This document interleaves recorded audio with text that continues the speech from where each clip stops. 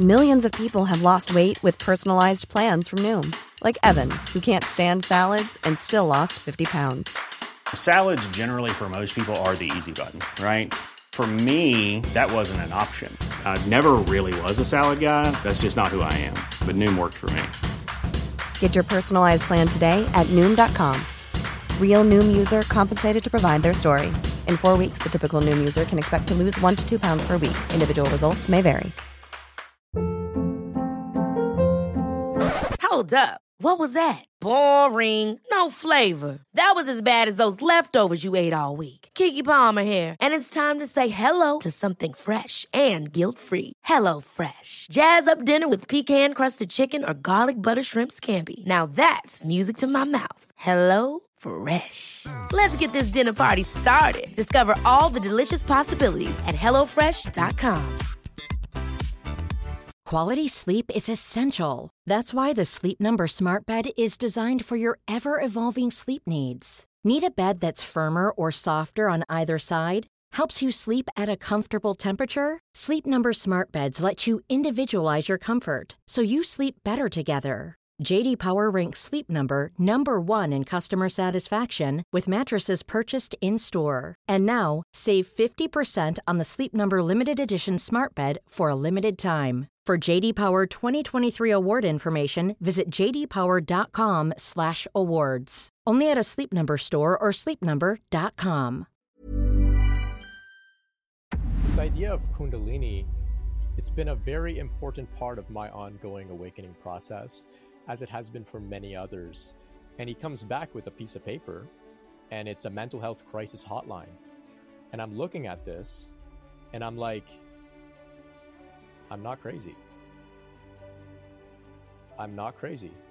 It is the Kundalini, once awakened, that begins to propel and support this evolutionary process. If you're familiar with the energy channels in the body, there's the main channel, which seems to be coinciding with the vagus nerve, Sushumna Nadi, up the spinal column. And then there's two that sort of intertwine around, which is Ida and Pingala, the other two nadis. Stereotypically, the awakening of Kundalini moves up Sushumna, and it goes to the head. There's different ways that it unfolds, and each of those ways bring about different qualities. Our different gifts and faculties and potential comes to the forefront of our consciousness, and we can use it to fulfill our mission and purpose. This is something deeper on the more fundamental level, and that's what this awakening process is about. It's at the core of who we are. We come here to go through this process. This is completely inappropriate for me to say, and if I wasn't comfortable with you, I probably wouldn't say it. So thank you for the space you're holding. Adopting the identity of a spiritual teacher at a young age, bro. Yeah. Did you have any hang-ups around that, man? Like, what the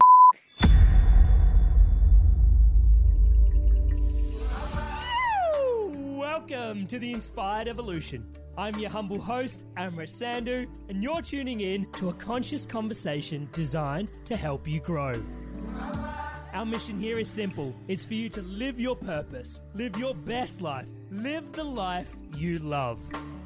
This podcast is sponsored by Enthusiasm for Life, by great creation itself. To keep the good vibes flowing for myself and yourself, do us a solid, subscribe to the Inspired Evolution podcast on YouTube, the home of the Inspired Evolution podcast. Now sit back, relax, open your mind, open your heart to this conversation, and stay inspired. Keep evolving. This week's episode is one on Kundalini awakening. Now, for me, Kundalini has always been a subject of taboo to some degree because in India we believe that it is a really sacred force, really powerful force. And so we had today on Brent Spirit, who talks all about Kundalini awakening. His perspective is that all awakening is actually Kundalini awakening, and to understand Kundalini rising and Kundalini Shakti particularly is very important because then you can actually facilitate your journey of awakening along. So if you've ever been curious about the processes of awakening, if Kundalini has meant something to you but you don't know really what it's about, this could be an incredible conversation for you to dive into.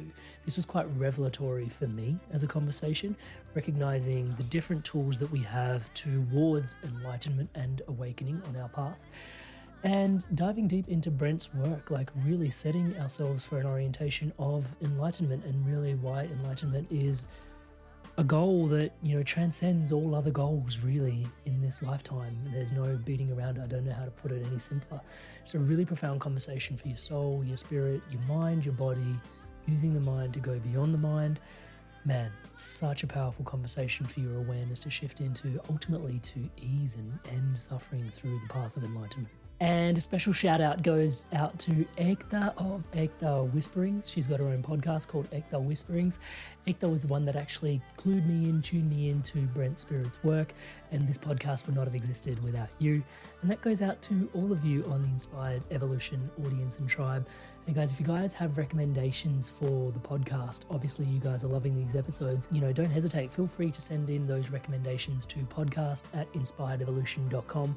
Ekta, thank you so much for this incredible conversation. Really appreciate you, Sister Bear, facilitating and just coordinating and calling in and, well, manifesting this conversation between Brent and I. Appreciate you sincerely, sister. Welcome back to the Inspired Evolution. And we have with us, inspiring our evolution in the true essence of inspired for our spirit, we have with us Brent Spirit. Brent, how are you there, brother? I'm fantastic. Thank you. It's great to be here with you, Amber. Oh my God, it is such a pleasure to have you here. For those tuning in to Brent for the first time, you probably have tuned into him before because there is so much going on around awakening, around spirit, and we are all collective beings, but he's a spiritual teacher, intuitive support seeker, basically helping people on their journey of awakening, on their journey of enlightenment. He says helping people ascend into 5D heart-centered consciousness. To be honest, one of the big things that I find is there is so much mystery shrouding these processes that we have around awakening and self-realization. And Brent does an incredible job of literally, if I can say so myself, on his channel. Please do go check it out. I'll link it in the show notes below.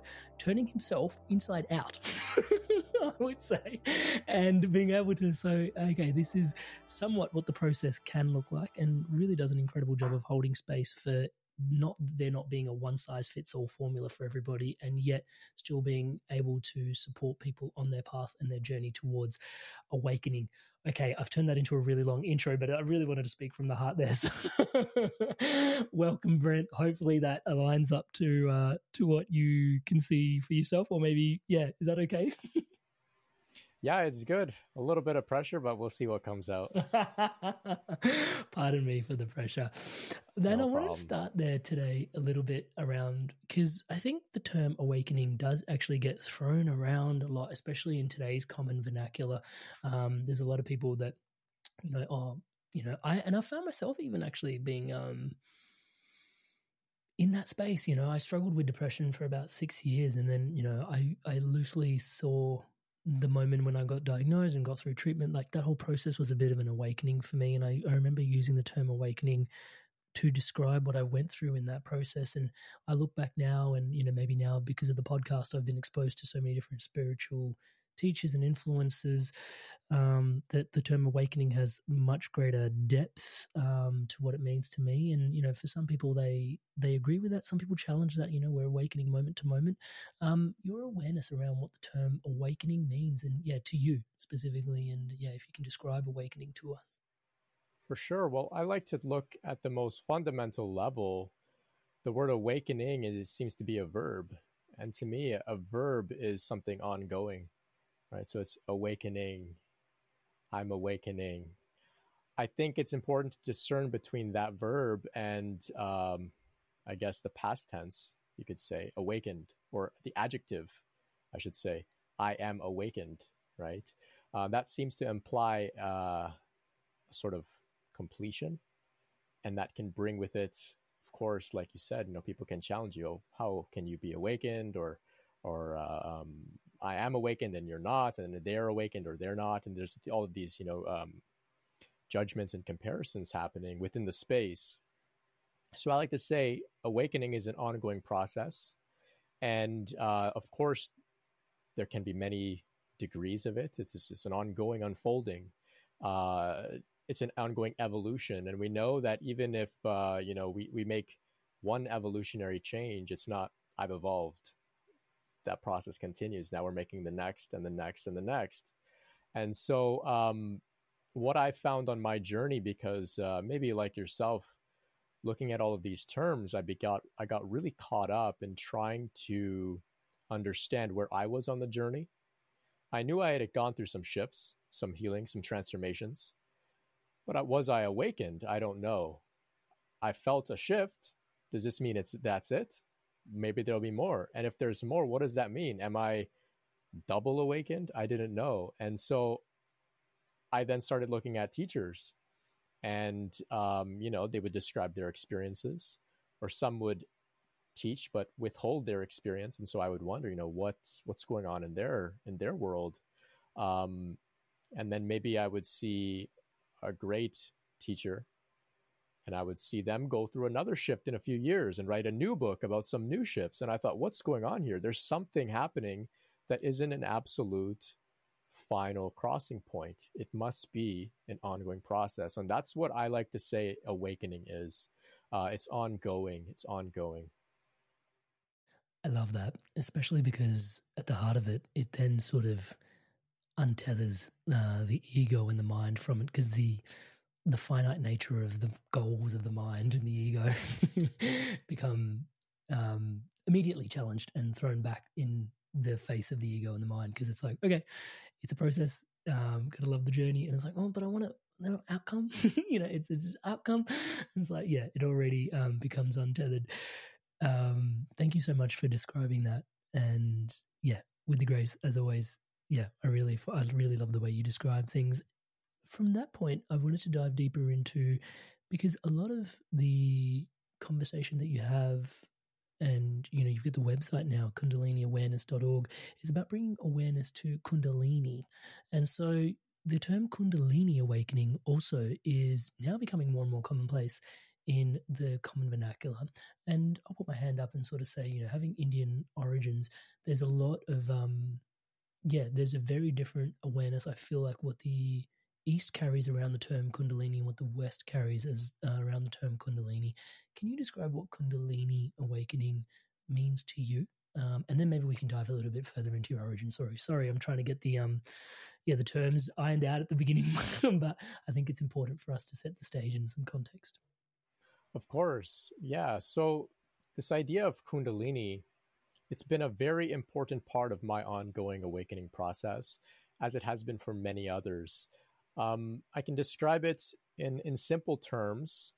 Of course, Kundalini comes out of India. It's a Sanskrit term referring to a force said to have been coiled 3.5 times at the base of the human spine. And with spiritual practices, sometimes spontaneously as a result of maybe breath work, serious seeking, maybe intense prayer, trauma, psychedelics, plant medicine, encountering a great, powerful spiritual being, maybe a guru, for example, this coiled snake can begin to become uncoiled and can begin to rise up the spine. Now, the idea of a snake, it's of course not a literal snake. It seems to be a symbol, an archetype that is shown up all around, all around the world, depicting a force that seems to propel our evolution along. And so we're, of course, here on the Inspired Evolution podcast with Amrit. And I like to say that human beings, though many don't know this, that we're actually like caterpillars, we're actually like tadpoles, where we can evolve into a new form. We can metamorphosize, we can transform within this one particular lifetime.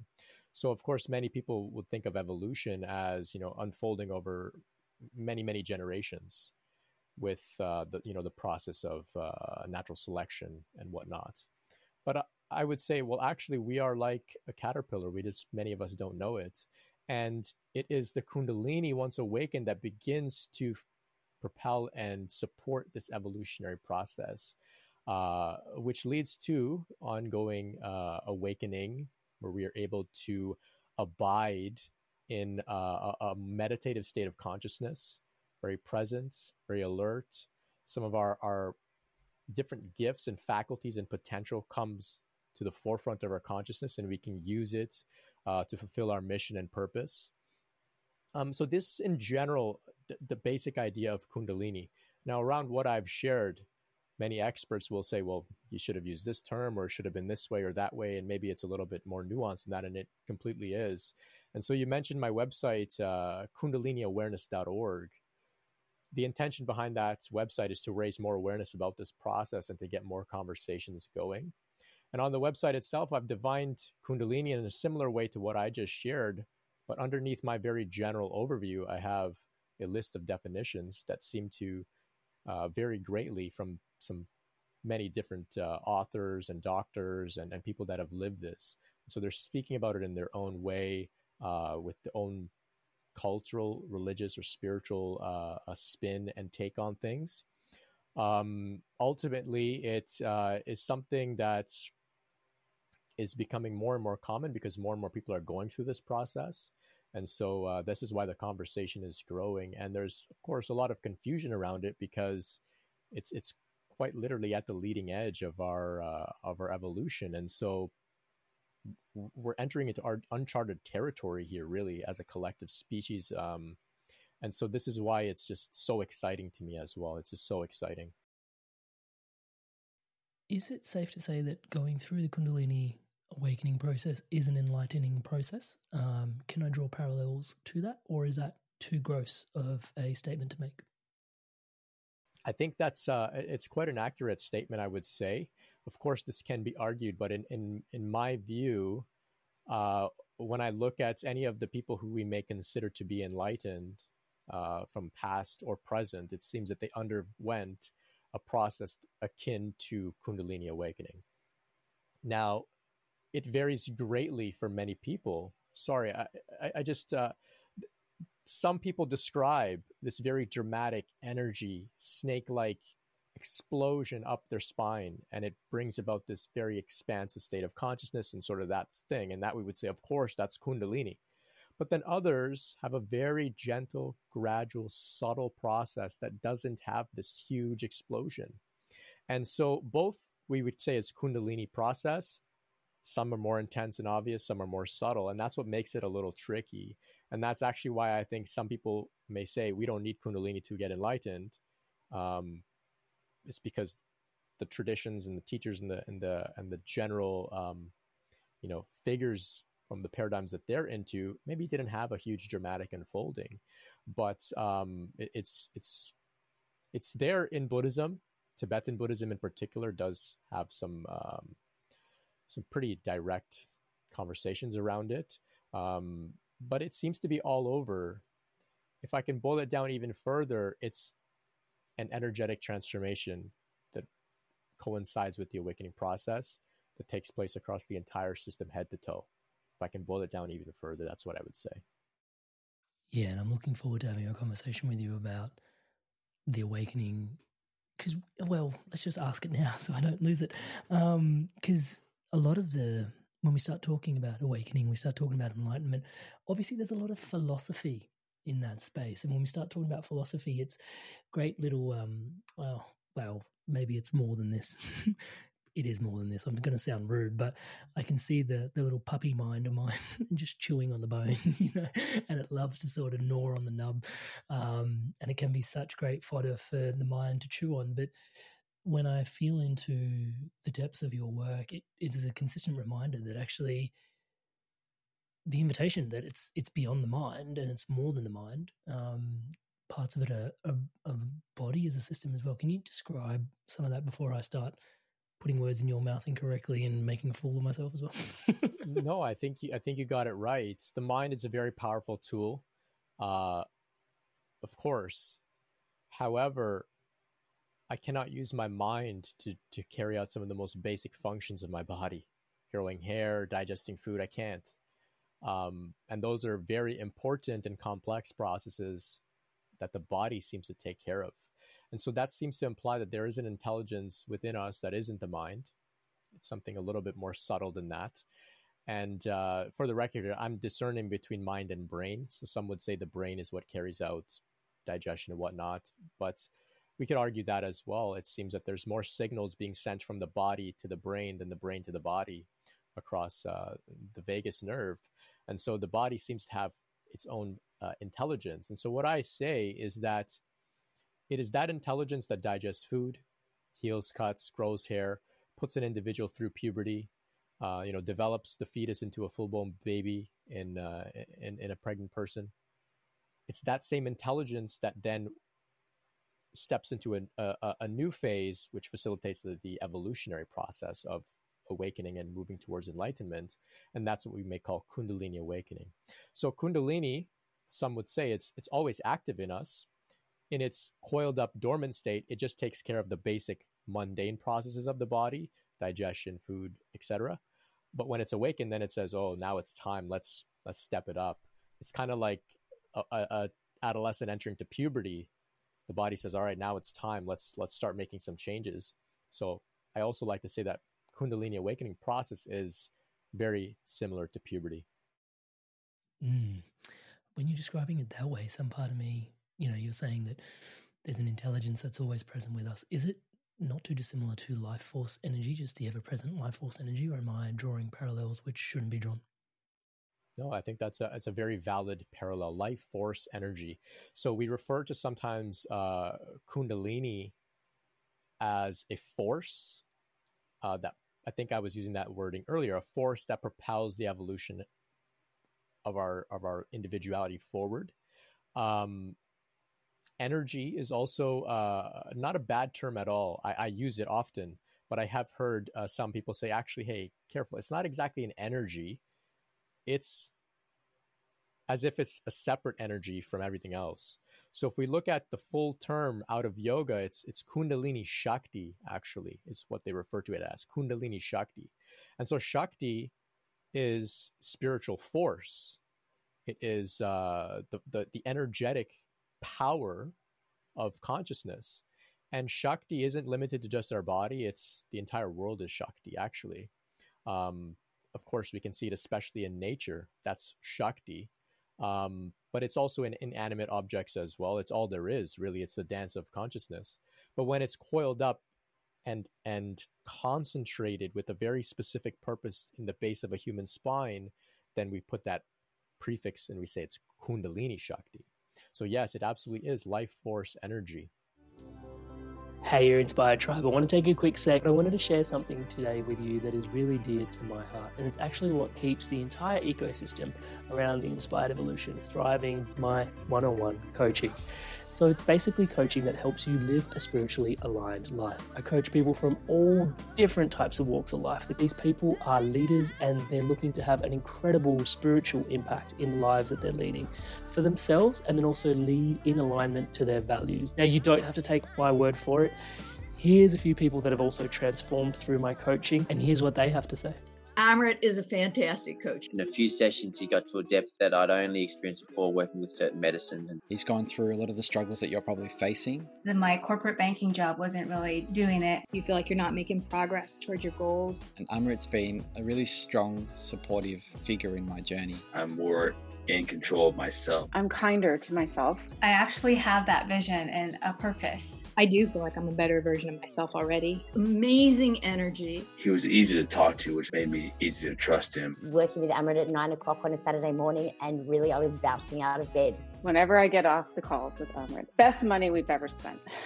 I would not recommend him because I don't want everyone to know about him and then I won't be able to book him. If he gets too busy, I won't get my turn. I would say absolutely. There's no way you can work with Amrit for a period of time without being transformed. So if you're considering him as a coach, do not hesitate because you won't be disappointed. As you guys can see, there's a lot of people all over the world from all these different corners experiencing incredible transformations. I don't think, if I can say humbly myself, that there is anything quite like this somewhere else online. Most people that, have channels that, grow and grow and grow don't really focus on one-to-one offerings. I have just found that it is the most profound space where you can bring yourself in a private container and really just share what's going on for yourself. And if you want to book in for that call with me, touch base, it's www.amrit.coach/life. That's www.amrit.coach/life. KUNDALINI.com/LIFE. There is a link in the show notes below to book in that call. And yeah, if you want to take your journey further, if you want to dive in deeper, and you really want to live a spiritually aligned life, if it's for you, please do check it out. And without too much further ado, once again, for your spirit, for yourself, today's podcast.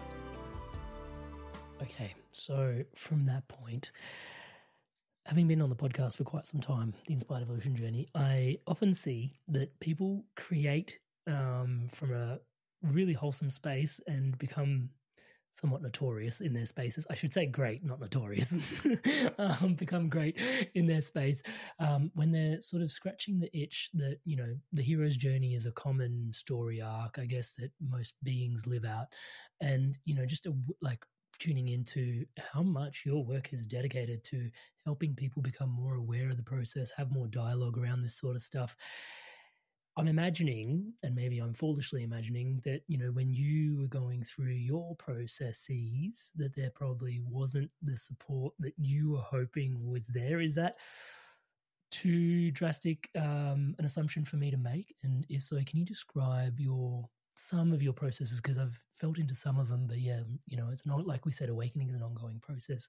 Can you describe a little bit around your own journey for us? Yeah. Yeah, for sure. It was definitely the hero's journey. When I discovered the hero's journey, I said, "Oh my God, this map, this makes so much sense." And what I've understood, if I could go back to this idea of awakening be ongoing, I'm sure you and your listeners are aware that, you know, they depict the hero's journey as a circle. I see it actually as a spiral. So we just keep going round and round and round and keep going. And so it's an ongoing process, the hero's journey. And so this began for me in the most obvious way, looking back in hindsight. At 15, I think we have very similar stories. I was, depressed and anxious. And at that point, I had completely turned away from any sort of woo-woo stuff, you could say, religion, spirituality. That was all, to me at that time, just complete nonsense. Conveniently, I was also depressed and anxious at the time with no, spiritual support system, you could say. But then I learned, of course, there's, meditation and mindfulness through, like you, Eckhart Tolle's work. So that work really opened me up to a whole new world. That began my awakening process, you could say. I sat to meditate in stillness for the first time after having practiced Eckhart's work about, being mindful, being present throughout our day. I thought, let me try this thing, sitting quietly. And so I sat down, and suddenly, as soon as I turned inward, my spine began to just move, and my neck was going like this and like that. And it was happening involuntarily. And I really couldn't tell you what it was. I just thought, well, something is like taking control of my body. And I opened my eyes and it stopped. And I said, okay, that's not for me. I don't know what that was. Meditation, not for me.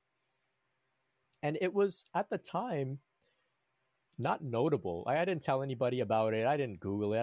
It was just like this thing that happened. And I just went on about my life. That was 15. So of course the practices still were so important to me of practicing active meditations and mindfulness throughout my day and whatnot. So that really brought me out of depression, brought me out of anxiety. And I came to, of course, learn about the East and Buddhism and Hinduism and yoga and how it's all based around this. And then, of course, you come to find it's there in the West, too, in Christianity, in mystical Judaism, and even in Islam and Sufism. It's all there. So I thought, whoa, they're talking about presence, awareness, consciousness, these expansive states of being. And I thought, this is all I'm going to do for the rest of my life. This is my life. It's this path. Relationships, work, anything else, it will all fall under this umbrella of this path. So that was for the first few years of my journey in my teenage years. Over time, and I'm happy to get into it if there's any specific questions you have, but over time, this awakening energy of now we understand was Kundalini that was actually moving my spine began to become more and more intense.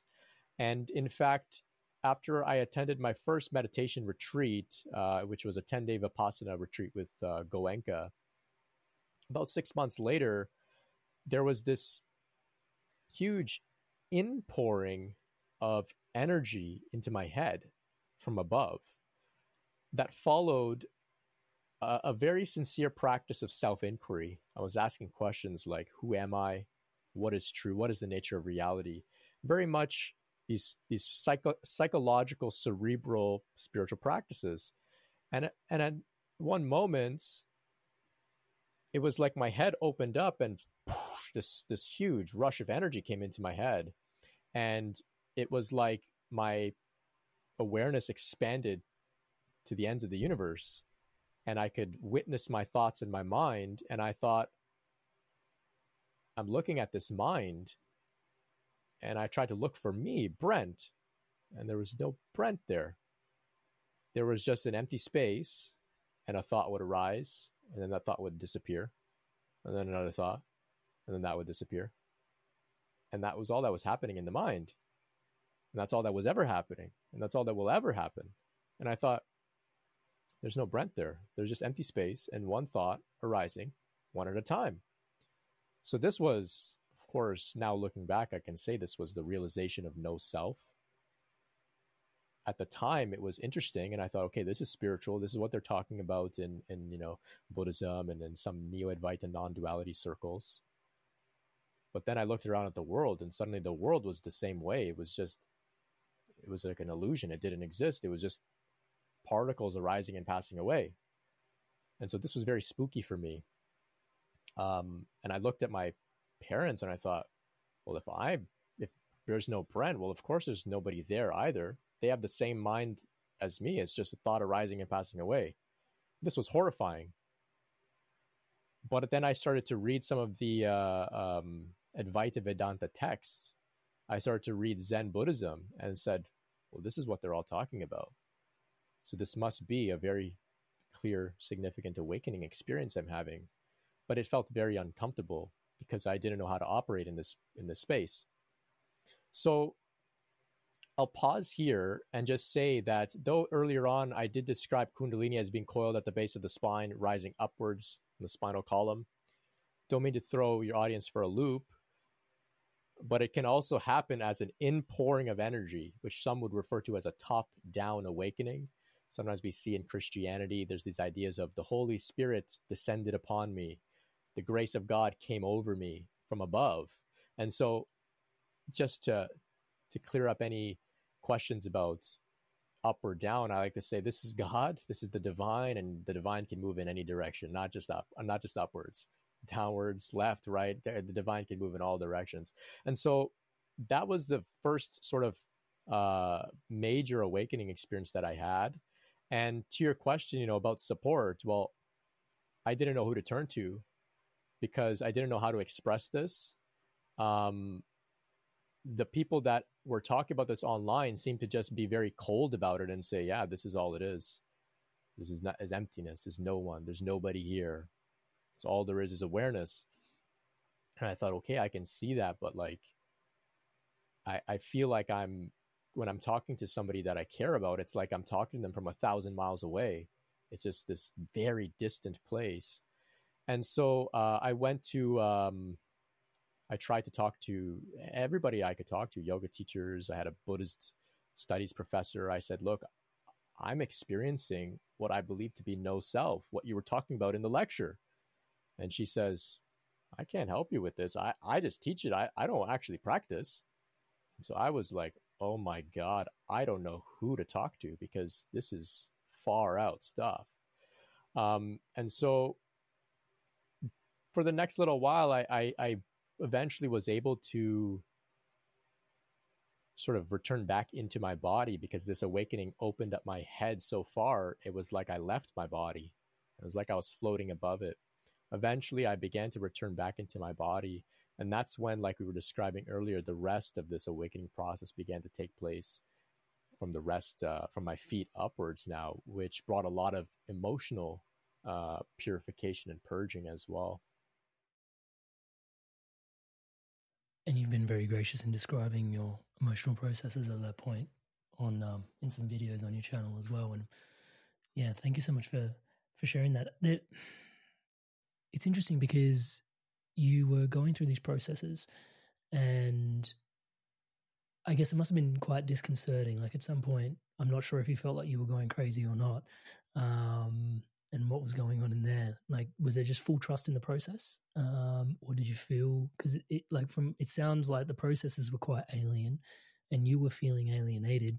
Human beings' experience is meant to be shared somewhat, right? We are all one in this whole. Yeah. Did your relationship with your mind at the time? Yeah. So this was in 2012, which, though these conversations were being had back then, they weren't being had as much and openly as they are now. So even back then, it was not so easy to find information. On top of that, it was so foreign and unusual, and it's nothing like you could have ever imagined. Even if you've read about it, even if you have a guide with you, you have an experience like that, you will 100% say, wow, this is not what I thought it would be. And so I did think that I was going crazy, actually. And so there were some great blessings from the universe, I would say, that's helped me to develop trust, like you were asking about. So in this course I was taking, which was an intro to Buddhism in my undergrad, I didn't do any of the readings because I was really just committed about this spiritual path, my own practice. I was reading my own books. In fact, like I said, it was 2012. I quite literally thought the world was going to end on December 21st. And I thought the only chance I have to survive or whatever was if I could just make some spiritual transformations very quickly. The end of so I was all in on that stuff. Yeah. The end of the Mayan calendar marked, of course, like a shift in our accelerated awakening, but nobody really could say what exactly was going to happen. So I thought the world might end. I don't know why. This idea really took me, really had a grip on me. But anyway, I wasn't doing any of the readings in this course. And I'm sitting there in this dreamlike state, just total emptiness. And I just opened the textbook to a random page, and I see this brief description of something that they describe as Zen sickness. And so they just say that Zen sickness, also referred to as emptiness sickness, sometimes monks that have been meditating very intensely experience this experience where they, feel like they're trapped in emptiness, stuck in the void. There was a Zen master by the name of Hakuin. He actually wrote about his experiences, and he describes being stuck in the ice cave of emptiness. It's a very cold type of experience. And I thought, this is exactly what I'm going through. This is what I'm experiencing. And so finding that in the book randomly, that I never read, never had any intention of reading, I just opened to this page. I said, okay, something is guiding me here. This is pretty interesting synchronicity or something. So I said, okay. The next experience that I had was that I wasn't crazy was I went to a Zen center in Toronto. And I remember riding the bus there and just being completely out of my body, really freaked out. I arrive at the Zen center. I don't know what their hours are. I really have no idea what they're about. But I just thought, Zen sickness, Zen center, hopefully somebody there can help me. I knock on the door, and I guess it's a member of the community, but not a teacher, not a Zen master. And I say, look, man, I think I'm dreaming. I don't know what's happening. I was meditating and this started happening to me. I need some help. Is there somebody I could talk to? And he says, well, the teacher doesn't just accept anybody off the street to come and talk to them. You have to be part of our community and all that sort of stuff. And I said, okay, that I understand. And then he says, give me 1 second. And he comes back with a piece of paper, and it's a mental health crisis hotline. And I'm looking at this, and I'm like, I'm not crazy. I'm not crazy. This is a spiritual process. I just have to find the right people, and maybe they will continue to find me. The messages, the words, the books, whatever will find me, like how I came across the term Zen sickness. And so like that, I came across great teachers like Shinzen Young speaking about, Zen sickness, also called depersonalization, derealization. It seems very similar, if not the same thing, those experiences that some people have. And so that's how I began to develop trust that I was taken care of.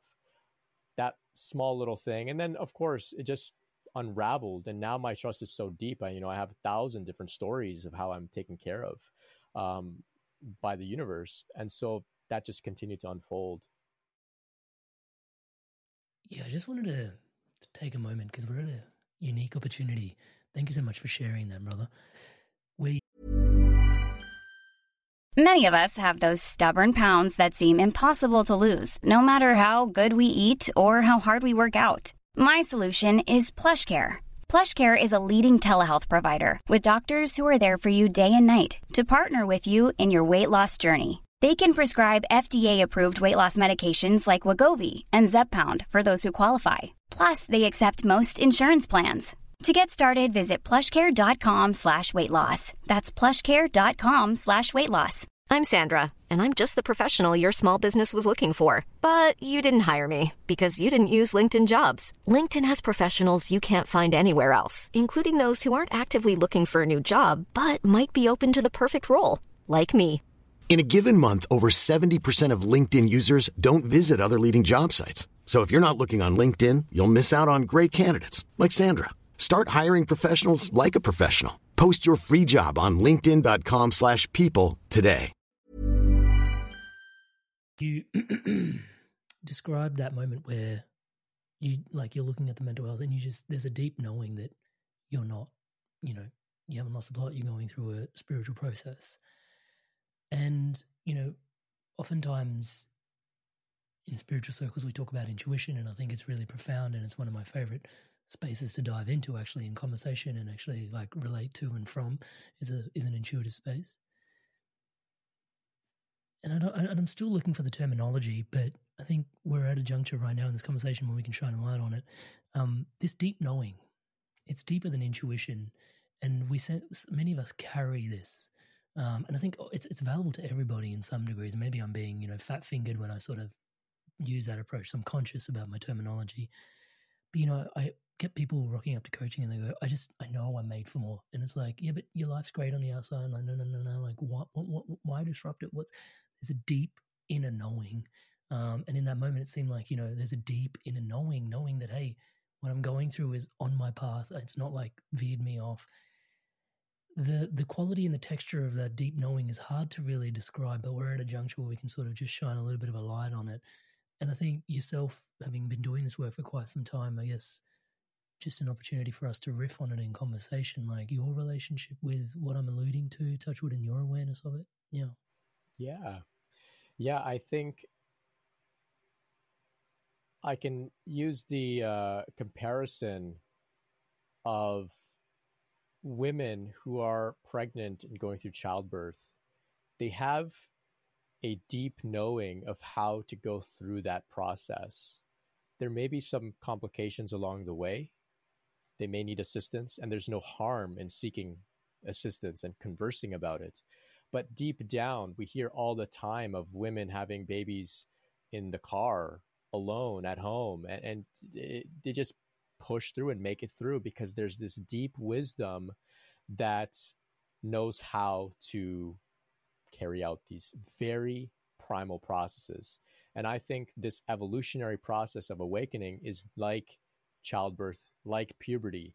We don't need to know anything intellectual about it. It's this deeper knowing that is it's in our software, it's in our hardware, it's written and coded into our DNA. And so there are great books and we can have the conversations about it. But like you said, some people in their DNA coded is the archetypes. I know I'm meant to do something more. I'm meant to be an artist. I'm meant to be a warrior. I'm meant to be of service, meant to be a parent. And they know that. And it's not even intuitive, because intuitive, I think, is even more surface level. This is something deeper on the more fundamental level. And that's what this awakening process is about. It's at the core of who we are. We come here to go through this process.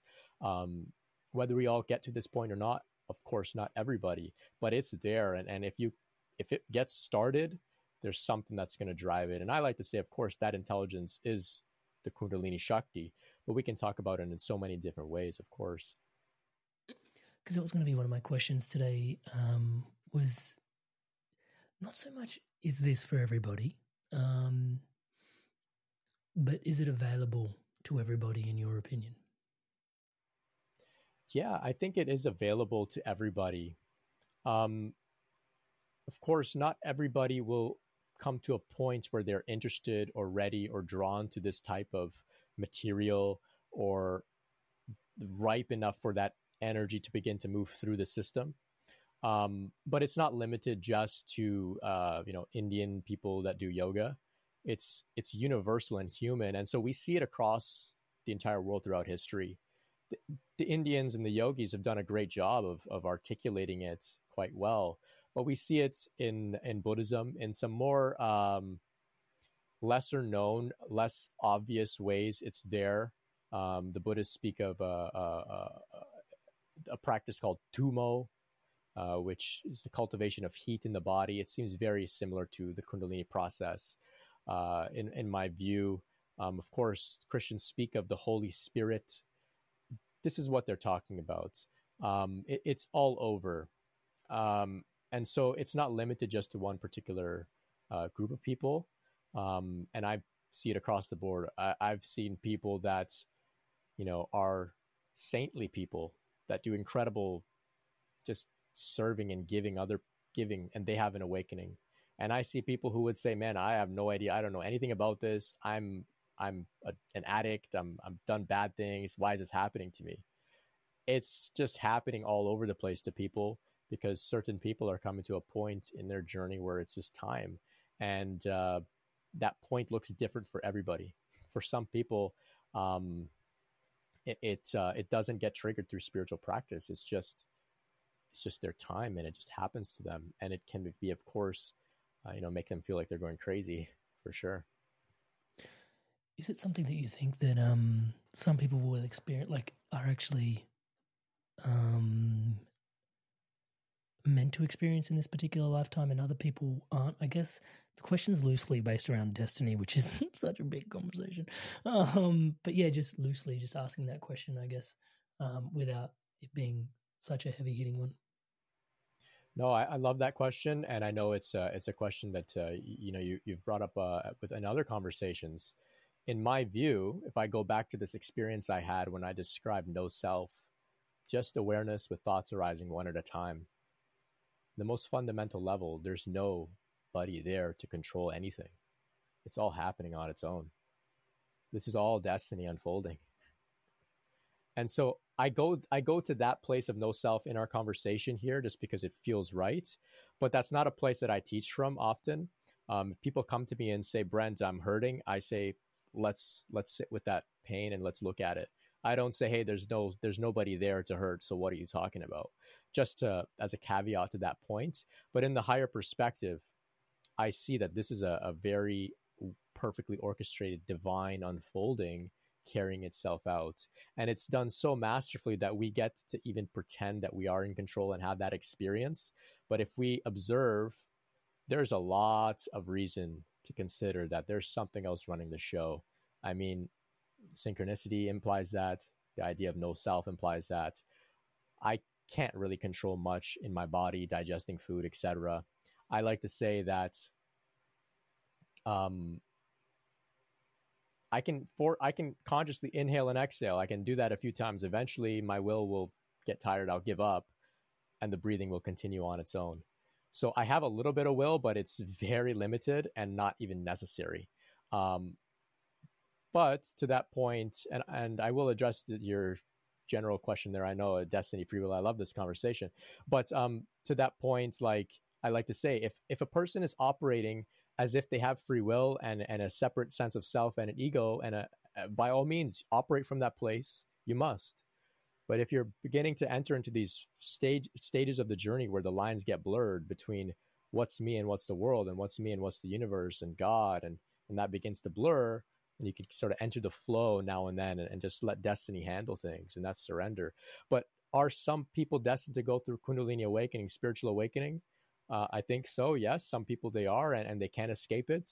You could be an atheist, you can be a terrible person, you can be whatever. Not that atheists are terrible people, two separate things there, but you don't have to be a saint and a spiritual person that prays and stuff. it can happen to you if it's just part of what's you could say written in your fate. And so if it's not, there's nothing that's going to make it happen either. And what I found, generally speaking, is those that are in this vicinity, it's like a vortex, it's just calling them in. And once you get even a little bit in touch with this idea of awakening and Kundalini, it's only time. It's only time. It will consume you in your life, whether you want it to or not.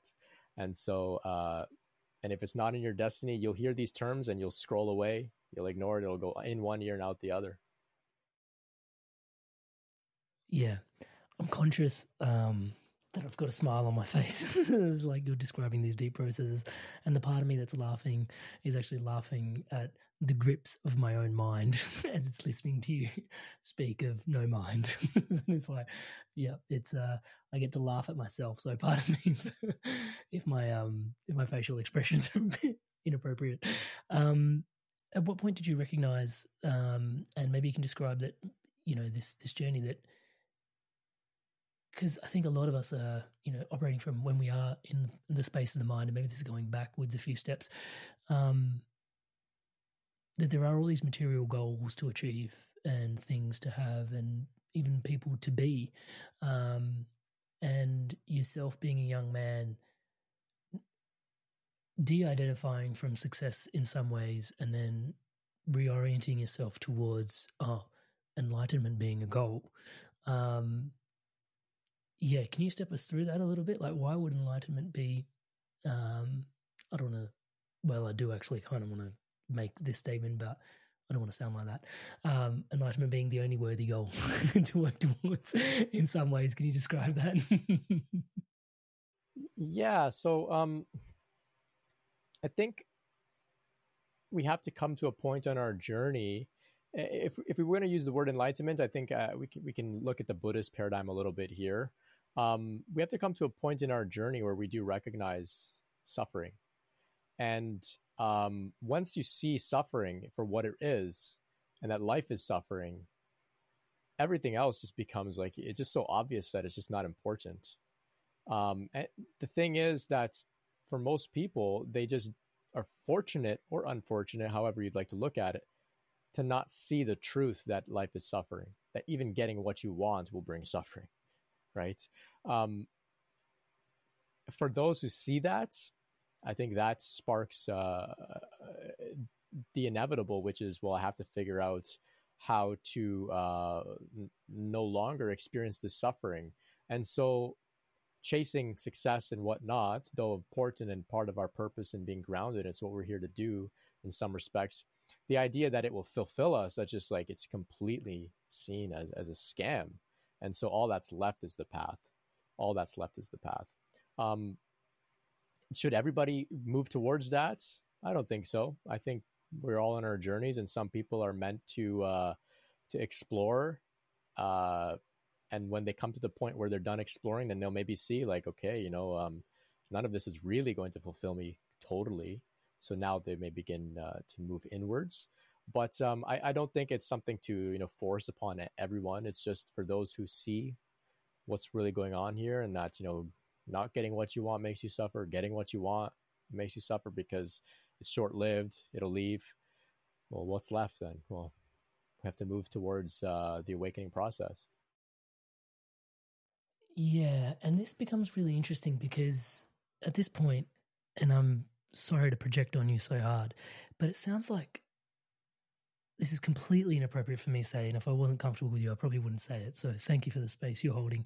But it sounds like, because so much of what you describe from the Buddhist perspective, like suffering is living, then it also sounds like with that awareness that you're carrying, having transcended, like transcended is very absolute, but having transcended some, or let's just articulate it softer, some of the suffering, there's almost this, maybe it's just my ego that's confronted by it and the mind, which then goes, it feels somewhat dead because so much of living is attached to suffering in some ways, right? Touch wood. And that can be quite confronting for the mind to face. And yeah, just, can you speak to that? Can you help unpick that a little bit? Because I know from your work, you've described and maybe I'm going 2 questions in too fast, but, the layers that are available when you do go a little bit further. Sorry, I've almost asked 2 questions. Yeah. No, that's great. They coincide and they give me an idea of how I can speak about it. When we speak of layers, we can think of the chakra system. And so there are, of course, we know that the 3, you could say, worldly chakras. The root chakra has to do with survival. Sacral chakra has to do with reproduction. Solar plexus, the will to accomplish these things. As we move up the spinal column in a sort of course, overgeneralized way, that's the journey of the spiritual. The person on the spiritual path is moving up the spinal column towards the higher energy centers. It's not that the worldly purpose becomes dead. It's just that something new becomes alive. And so we still handle the worldly stuff. It's just that we see this is not truly fulfilling, and it never was meant to be. It never was meant to be. That's what dies, is the belief that this was meant to be fulfilling. We see it never was. Of course, we see this like there's more to us here. I didn't just come like an animal to just survive, to find a cave, make myself comfortable, and just conserve as much energy as possible. I didn't come here to do that. I didn't just come here to have sex. In the moment, it may feel like it's what we came here to do. Give it some time, and then you want to get out in the world and do other things. And so if we see, okay, of course, that can't be the whole thing. So as we move higher and higher into the energy centers, we start to come towards, of course, the Sahasrara, 7th chakra, crown chakra. This is God, the divine. And we move there and we see that this, of course, is very much alive. It's all the life that we see. And so it's not that, it becomes dead and then there's just death. I think you could say it becomes dead, but then something else comes alive out of that space.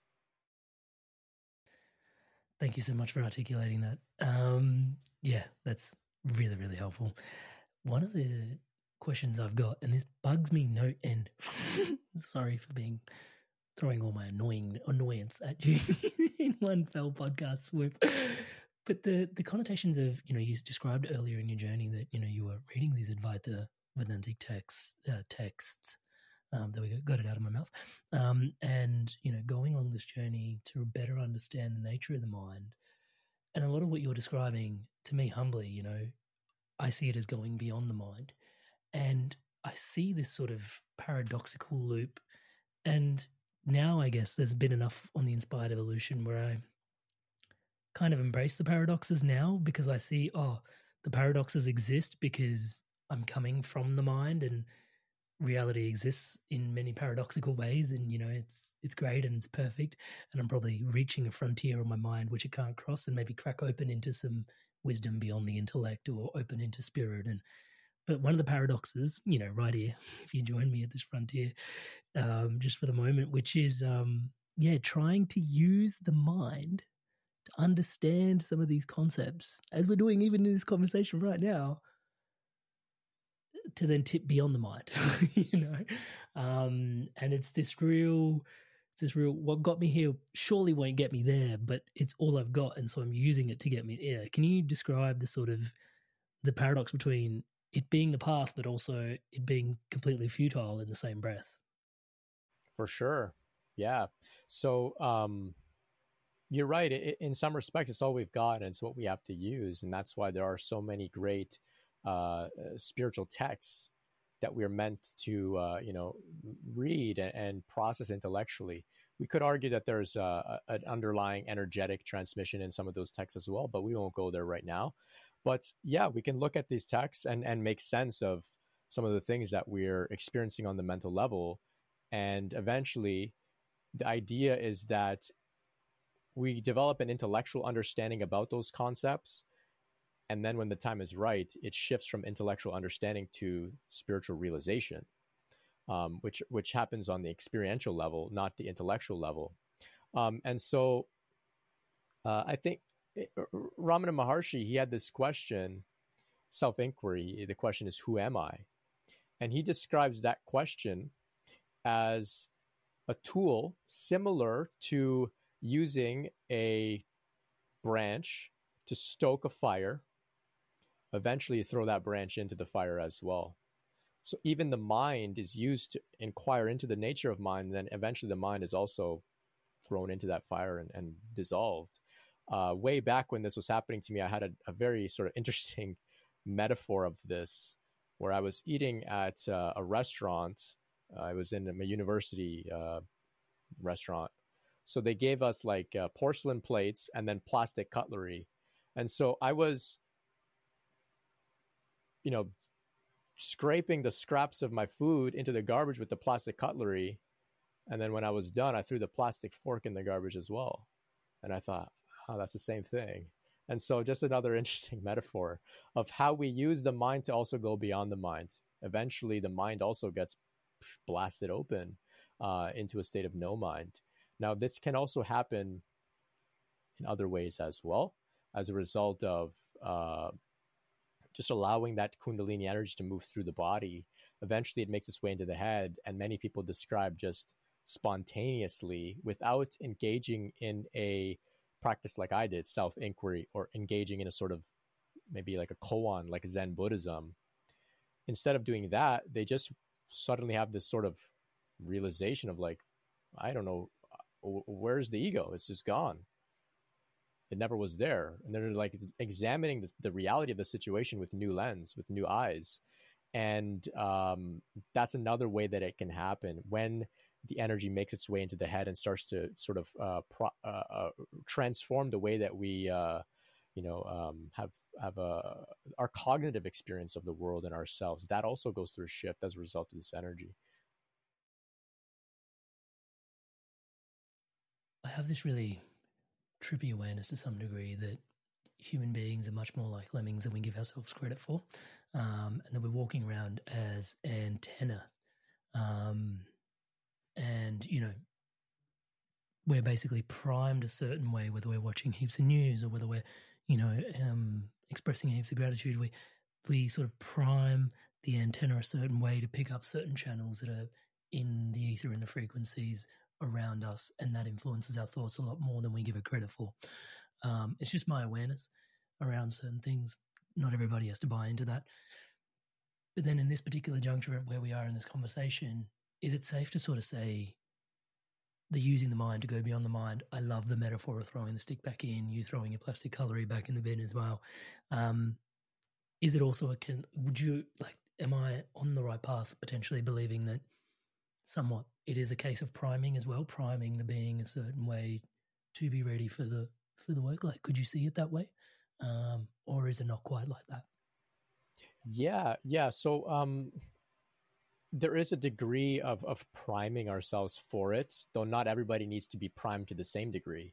So some people, they can have just they may just ask, who am I, this one time, and they have this realization. Whereas other people, they have to commit to it with a great intensity. It all depends on where they're at. Sometimes they're just at the right place at the right time for that realization to come in. And so we unfortunately can't rely on a spontaneous awakening. If you're aware of the path, you have to walk it. And we can't say, well, my friend had a spontaneous awakening, maybe that'll happen to me, so I won't do anything about it.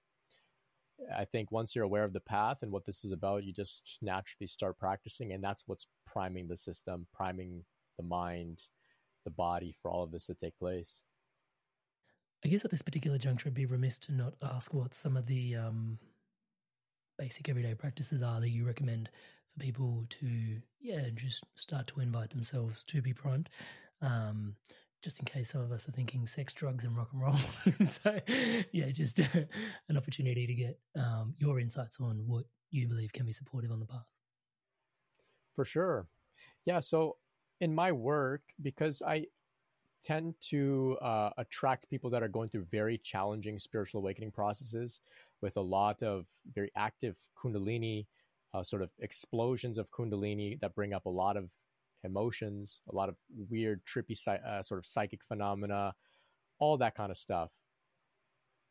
My message to everybody, but in particular those going through challenging awakenings, is to focus on self-care in the most basic ways that the most grounded, worldly people would say. So rather than focusing on, which combination of crystals and all this kind of stuff, it's just eating well, moving the body, resting well, socializing, catching up with friends, and not talking about super far out spiritual stuff. That's what I would say to those going to the really extreme awakening processes. And those are very spiritual practices, believe it or not. Self-care, eating well, going for walks, socializing, resting. Very spiritual. They can be, of course. Beyond that, meditation, I'm sure you know, I know you know, it's just life-changing. Even for those not interested in awakening, it will just enhance every dimension of life gets enhanced. And this is measurable. Science has proven it. Everybody should be practicing meditation to some degree or another. I don't force that on people because I know it's difficult. It's been difficult for me to commit, but of course, can't argue it anymore. Everybody should meditate. Not intensely, not saying 3-4 hours a day, but just 10 minutes a day. It makes a big difference in itself. That and then I think hanging out with people that have come to certain points on the path that you would like to also come to yourself. So when I say hanging out, I mean spending time with you on your podcast, listening, reading books, connecting with those friends. We know it's common knowledge. You're the product of the 5 people you spend the most time with, yada, yada, right? So just being in the vicinity of these people. What's interesting is, of course, the conversations are so meaningful, but there's an energetic component to this as well that happens beyond the words. It's the transmission of presence, like, Eckhart Tolle would say, the transmission is happening, and it's happening between the words. It's happening when you read a text that's really supercharged and written by somebody in a very high place. You read it, and if you're sensitive, you can pick up on it. And so what I did on my path was I basically said, I'm not going to listen to anybody who doesn't have what I'm looking for. And so before exploring any of their work or reading any of their books, I did a little bit of investigation. How far are they on their path? What level are they speaking from? I just tried to discern this. And I found that there were some people who were so advanced, and this was great. And then there were other people who were like pundits. They were like intellectuals. And they were great at maybe deciphering the nuances of the Sanskrit language and translating it, but they didn't have any personal direct experience. So those people I weeded out. People that had comments about the spiritual path that never really practiced meditation, never had any deep experiences about it, I tuned them out. I didn't care who they were, how smart they were. I just tuned them out. And I only hung out with people that were on the path. And that made all the difference, because all the noise then disappeared. And it was just like I was steeped in people walking this path. And that made a very big difference for the intellect, but also energetically as well. And I imagine also your belief systems getting rewired, even just in the 3D as you're spending time, the mind, just your system believing what's possible, right, reshapes so much of that. And I love that, because we've come to this juncture in the conversation where, yes, meditation is this incredible practice, but also what you've described as this pillar of self-inquiry within the self, who am I? And carrying this self-inquiry. And I will ask just one more question in regards to that, but then also, in the external world, having these, inspiration points, role models, however you want to describe it, people that inspire you on your path, inspired evolution, obviously, a little bit that way, but people that inspire you on your path to then, have that non-verbal transmission as well, that then influences so much within your system, and then also the work within your system. Hey, your Inspired Tribe, I want to take a quick sec. I wanted to share something today with you that is really dear to my heart, and it's actually what keeps the entire ecosystem around the Inspired Evolution thriving, my one-on-one coaching. So it's basically coaching that helps you live a spiritually aligned life. I coach people from all different types of walks of life. These people are leaders, and they're looking to have an incredible spiritual impact in the lives that they're leading for themselves, and then also lead in alignment to their values. Now, you don't have to take my word for it. Here's a few people that have also transformed through my coaching, and here's what they have to say. Amrit is a fantastic coach. In a few sessions, he got to a depth that I'd only experienced before working with certain medicines. And he's gone through a lot of the struggles that you're probably facing. My corporate banking job wasn't really doing it. You feel like you're not making progress towards your goals. And Amrit's been a really strong, supportive figure in my journey. I'm more in control of myself. I'm kinder to myself. I actually have that vision and a purpose. I do feel like I'm a better version of myself already. Amazing energy. He was easy to talk to, which made me easy to trust him. Working with Amrit at 9 o'clock on a Saturday morning, and really I was bouncing out of bed. Whenever I get off the calls with Amrit, best money we've ever spent. I would not recommend him because I don't want everyone to know about him and then I won't be able to book him. If he gets too busy, I won't get my turn. I would say absolutely. There's no way you can work with Amrit for a period of time without being transformed. So if you're considering him as a coach, do not hesitate, because you won't be disappointed.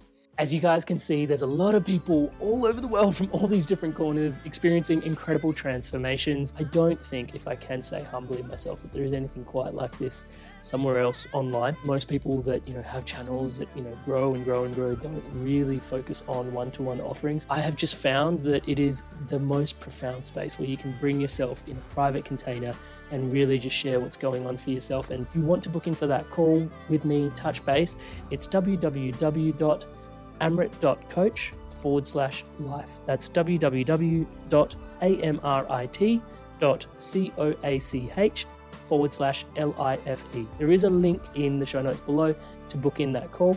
And yeah, if you want to take your journey further, if you want to dive in deeper, and you really want to live a spiritually aligned life, if it's for you, please do check it out. And without too much further ado, once again, for your spirit, for yourself, today's podcast. So then lies in, this point where my deepest curiosity goes to now, because I've been open to the path, I guess is probably the way to describe it. This relationship, when we start diving into self-inquiry, for me at the moment, and maybe you can help me navigate some of this, it seems like there's a bit of a hallowed ground with this gentleman in there, and it doesn't have to be a gentleman for everybody, but for me it's a gentleman called the witness. Can you speak to the witness, the role of the witness? Is it meant to be a bit of a hallowed ground? Is it a stepping stone? Is it, the relationship of witness in this path of self-inquiry? So in order to inquire upon the self, there needs to be a witness present, maybe just framing it up for those that are tuning in, and then building a relationship with a witness. Obviously, in some moments, it's easier to invoke the witness and just have a look at what's going on, but those moments are further and fewer in between at present. But I'm imagining, and this is just my imaginations, that as I continue to crack open, hopefully the witness is ever present to some degree, and the rest is just, like you said, you can watch the thought pop up, pop down. Am I getting something right? Yeah. Or there are probably bits that are wrong. Totally. No, you're right on. Yeah, you're right on. So within the context of my work, because I speak so closely about the Kundalini awakening process, this is the paradigm and the language that I like to talk about. I'll put it this way. The nervous system needs to be acclimated to be able to hold the state of witnessing at length. It's to do with the entire body. And so we may feel that this is just a psychological process or a shift in perception, abiding as the witness. But I want to invite your audience to expand that idea of the witness isn't this eyeball in your head somewhere. It's the entire body being present with what is arising in the body. Thoughts arise in the body. Did you know this? I'm sure you did. I didn't know this because for some reason, for a long time on my path, I thought my head wasn't part of my body. So it was like two different things. So the witness is non-local, and it can be a witness to the full body, to the soles of the feet, the sensations there, the tension, everything, the breathing in the belly. It can be present for all of that, including thoughts. So thoughts are just another part of that can be witnessed. And the Kundalini process, as it brings things up to be healed and released, old pent-up trauma and what we may call a blockage in the chakras, and all that stuff starts to come up and surface. As it's released, the nervous system gets more and more the ability to relax deeper and deeper into presence, which allows the witness to become more sustainable throughout our day, and it doesn't get shaked so much, and we don't get drawn into the identifying with the body and the mind so much. So eventually what happens is that witness, the idea of separation collapses, and we see that the witness and the content of what is being witnessed were never separate. They were not two. And this is, of course, non-duality. And so this is the next place that we may come, as we see that the witness, paradoxically, and this may be difficult to articulate, I can admit it's difficult to articulate, maybe difficult to understand, but a witness and a thought are not separate either. It's the same thing. That has to be understood and realized through practice. For some, it may happen spontaneously, but for many, it happens through practice. Abide as the witness long enough, and eventually you'll see that you were never not abiding as the witness. The witness was always there. It was just, you weren't aware of itself. The witness wasn't aware of itself. Awareness wasn't aware of itself. But as we move more and more ahead on the journey, awareness becomes aware of itself. The witness becomes a witness to itself. And from there, the beauty is that the whole effort can be dropped. Because on some level, you see, it's like, I've always been this witness. It's not that I'm trying to go from being my mind and the ego to something new. It's like, I've always been this witness. And then from there, it becomes more and more established as a new way of operating. The effortlessness you're describing is, truly inspiring. I've heard it shared a few times by a few different individuals, yourself included. And for me personally, with my makeup, it just seems to be what draws me in a really big way. Just the effortlessness of being present to all that is. It sounds sublime, but also at the risk of sort of doubting it, not to just reminding everybody that, cracking open is also quite a challenging process, not for all, but for many. And all of that to sort of say there is so much to the process. And I'm sure we've just scratched the top of the surface today. Brent, if it's okay, I'd love to do some more podcasts with you in the future. In the meantime, for those that are tuning in, if they want to check out your work, you're obviously raising awareness of Kundalini. So kundaliniawareness.org is there for everybody to tune into. But also they don't have to, plot along on the path on their own. You're available. You coach people as well. So there is that intimate experience. And we talked about the importance of transmission as well, touch wood. I know you're super humble, so it's less likely that you're going to tout or invite anybody along to that. But I think it's important for people to just know that that's available to them if they are on the path. Does that sort of sum up where you would invite people to find out more about your work if they are feeling and digging this conversation and want to go deeper? Great. Yeah, thank you so much for the support. Yes, brentspirit.com is my website. And of course, there you'll find everything that I have to offer. I've got a 70-part series dedicated to the Kundalini awakening process, talking about all different types of experiences, challenges. I've got interviews with other people that have, had some pretty interesting journeys. And today, Amrit, our conversation has been really great. We've touched upon some parts that I haven't really got to dive in with anybody. And so I'm really grateful for that. And I just want to let people know that there's so much more to be said about this process. So please check out the rest of my channel there. Of course, I can also let you know about my podcast, which is the Spiritual Awakening Show, which I'll have Amrit on there very soon, and we're going to go very deep. We're going to switch roles, and I'm very excited about that too. And so the new initiative that I have is kundaliniawareness.org. And so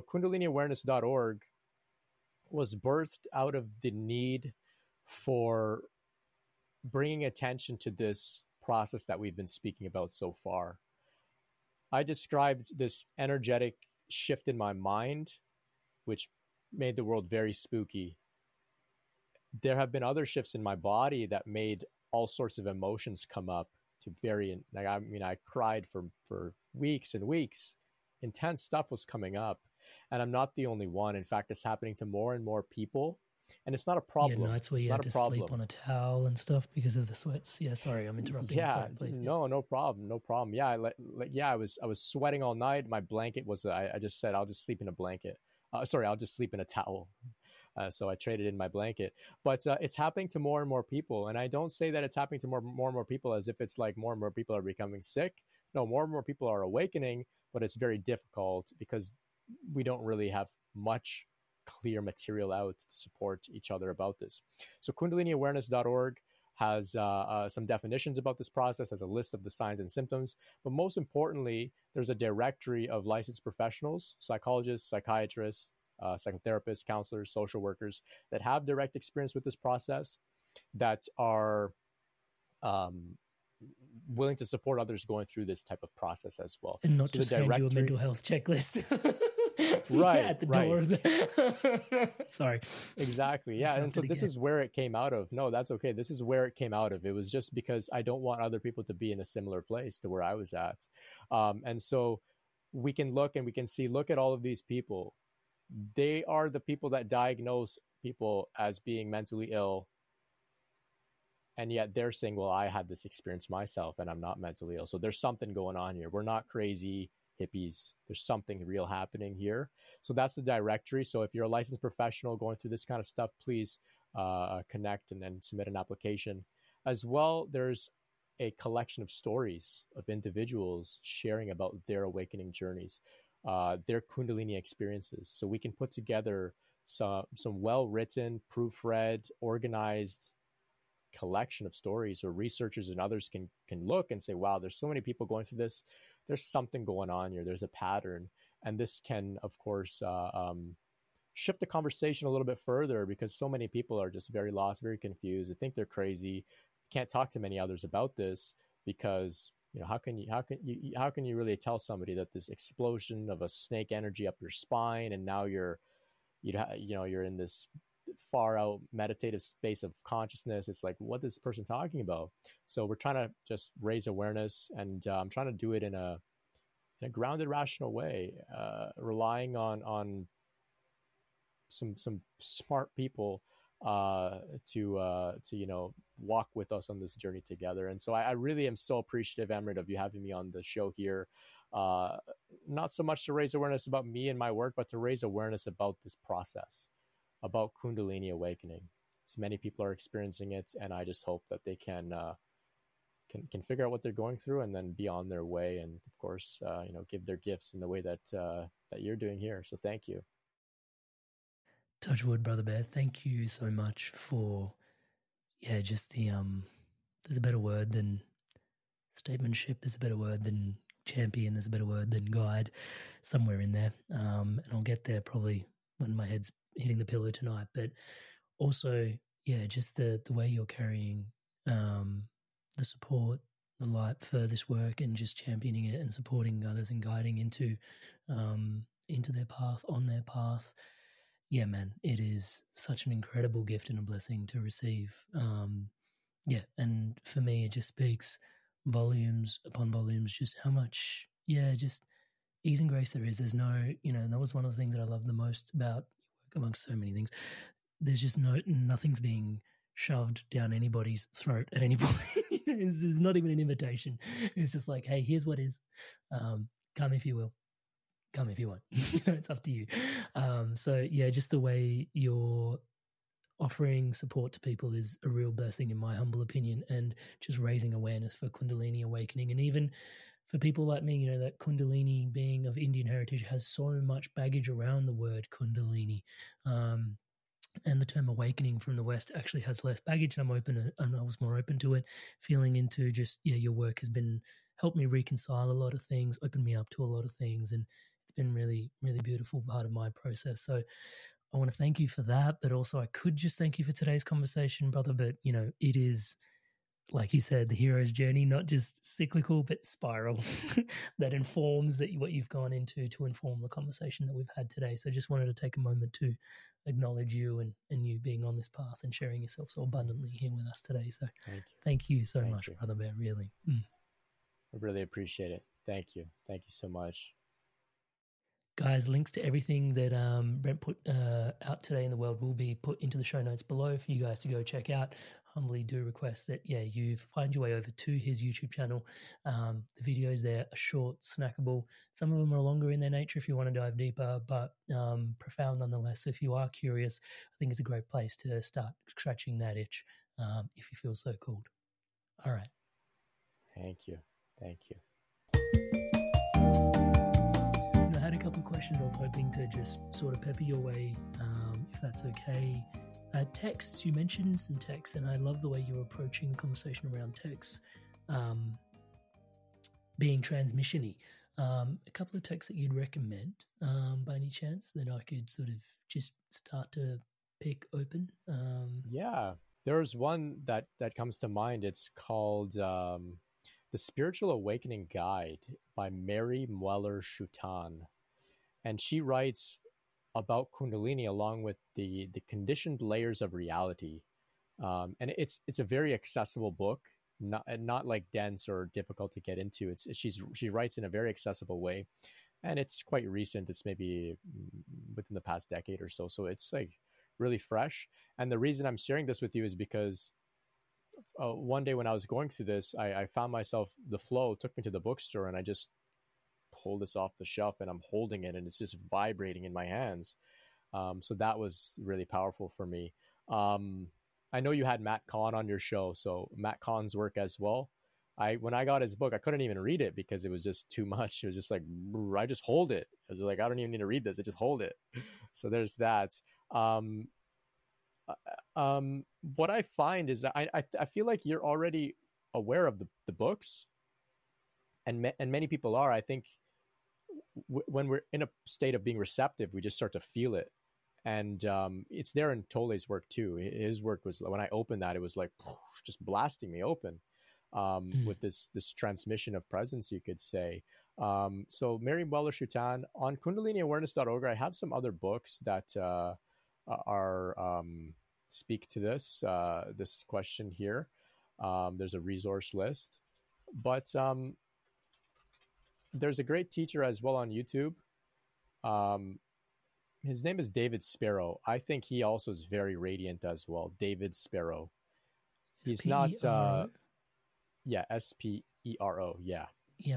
Even though in the videos there's just this transmission happening, I could perceive it. So it's another teacher to look into as well. But there's this great work by another psychologist. Her name is Joan Harrigan. I'm putting together an email for you here. I'll send this to you. So she has an organization called Patanjali Kundalini Yoga Care. And I mean, she's like a colleague of Bonnie Greenwell. I mean, there's only like 4 or 5 of these people anyway, and they all like, they're buddies. Each other. But so she has, she comes from a lineage that's about 500 years old from India. She's like a woman from like Tennessee in the States, but her guru is like from India, and her guru, she tells a story of like in her previous lifetime, her and her guru knew each other, and so she went to India and they meet each other, and this guy's like, oh, hey, it's good to see you again. And so they start working together, and they formed this organization, Patanjali Kundalini Yoga Care. Now, she has 2 books out. One book tells a story of 20 people that went through Kundalini awakening process to fulfillment, is the word she uses, to fulfillment, to a state of oneness. And in that book, interestingly, I don't think there's even one depiction of like this explosion of energy and all this stuff.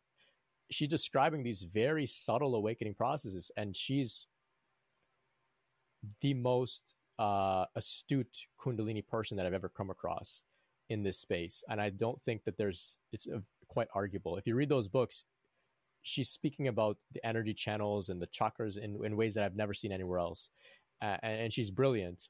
And she's not sharing stories of these explosions of the energy and stuff. And so you can check out her work as well. I'll give you one caveat with her work.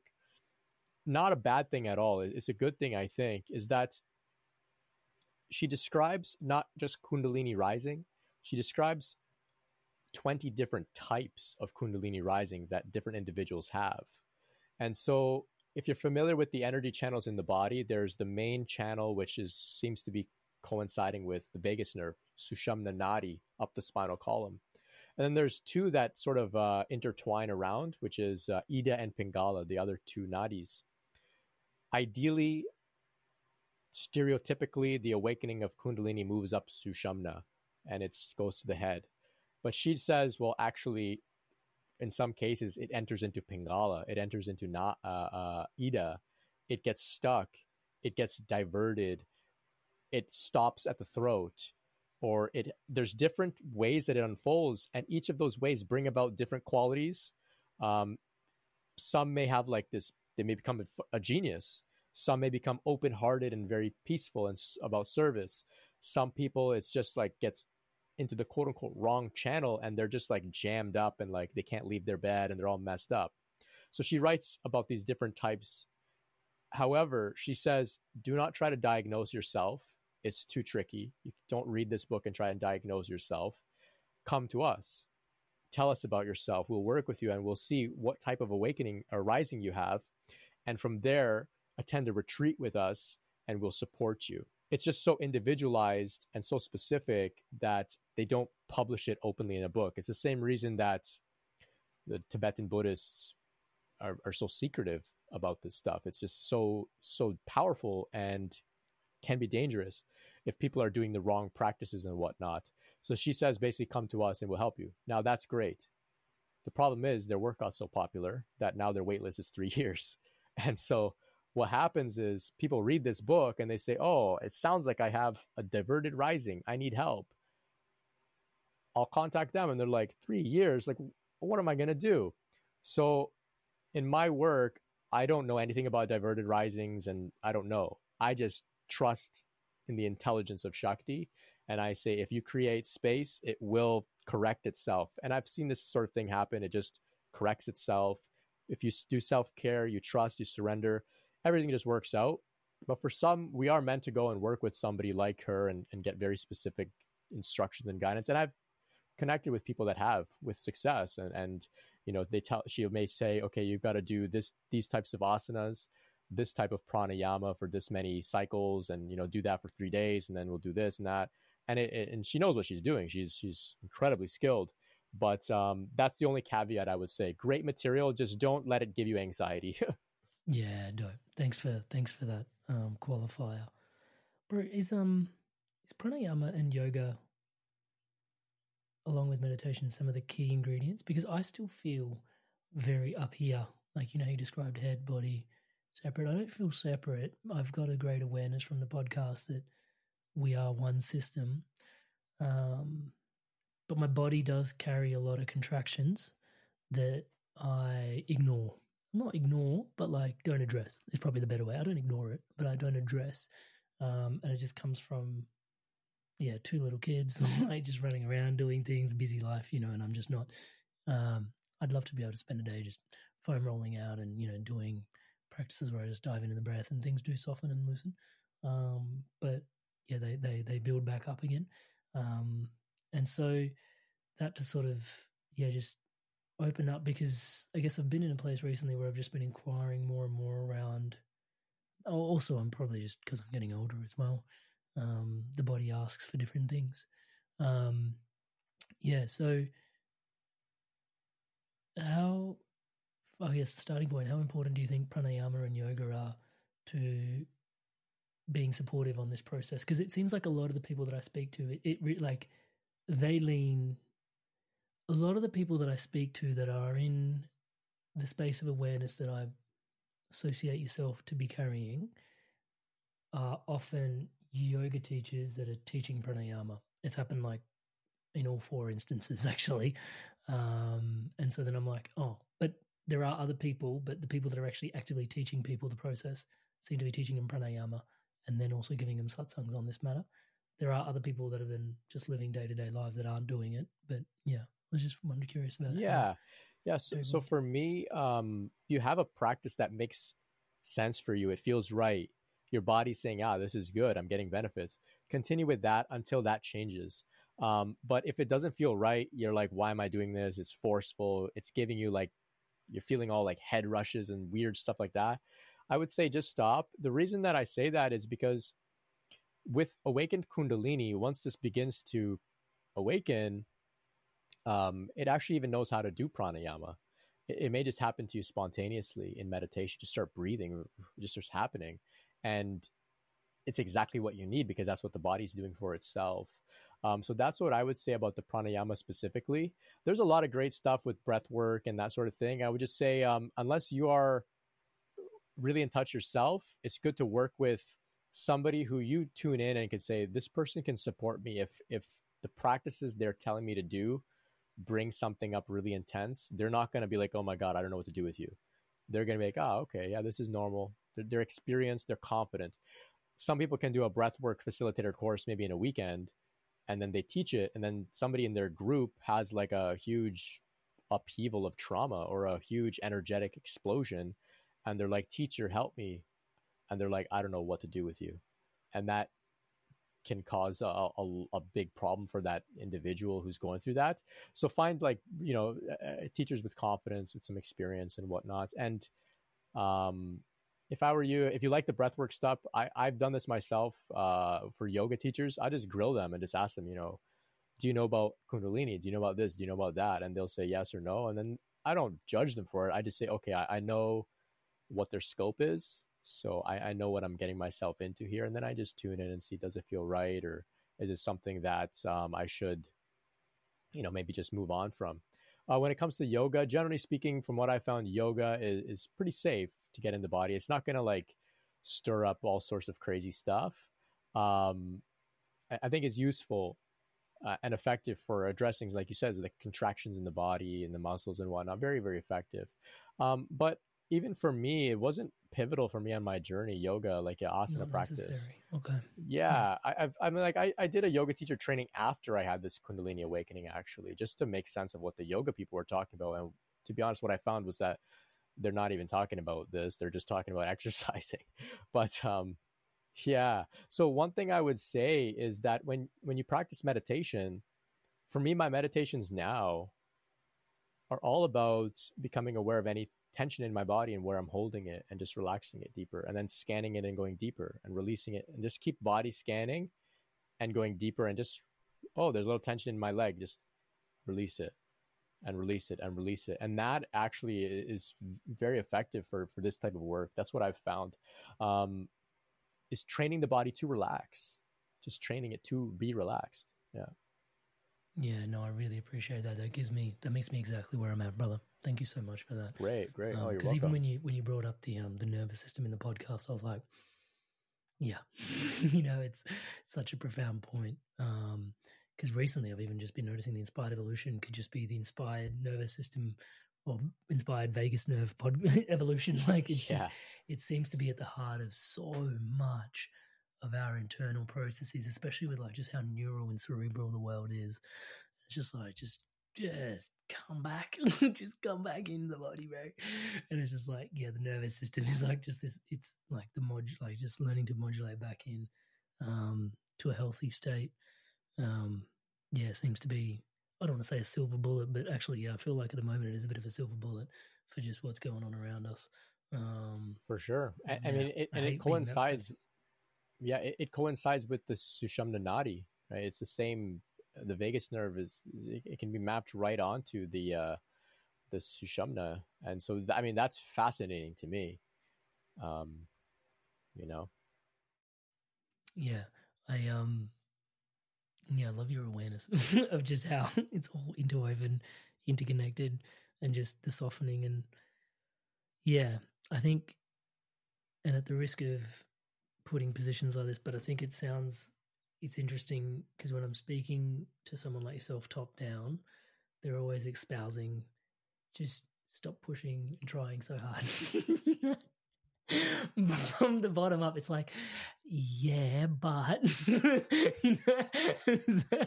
and it's not lost on me. It's like one of my dearest friends who's working through a process on herself, and she's guiding me a little bit, more than a little bit, I should say. She's in a particular space where she's cracked open, and we're talking a lot.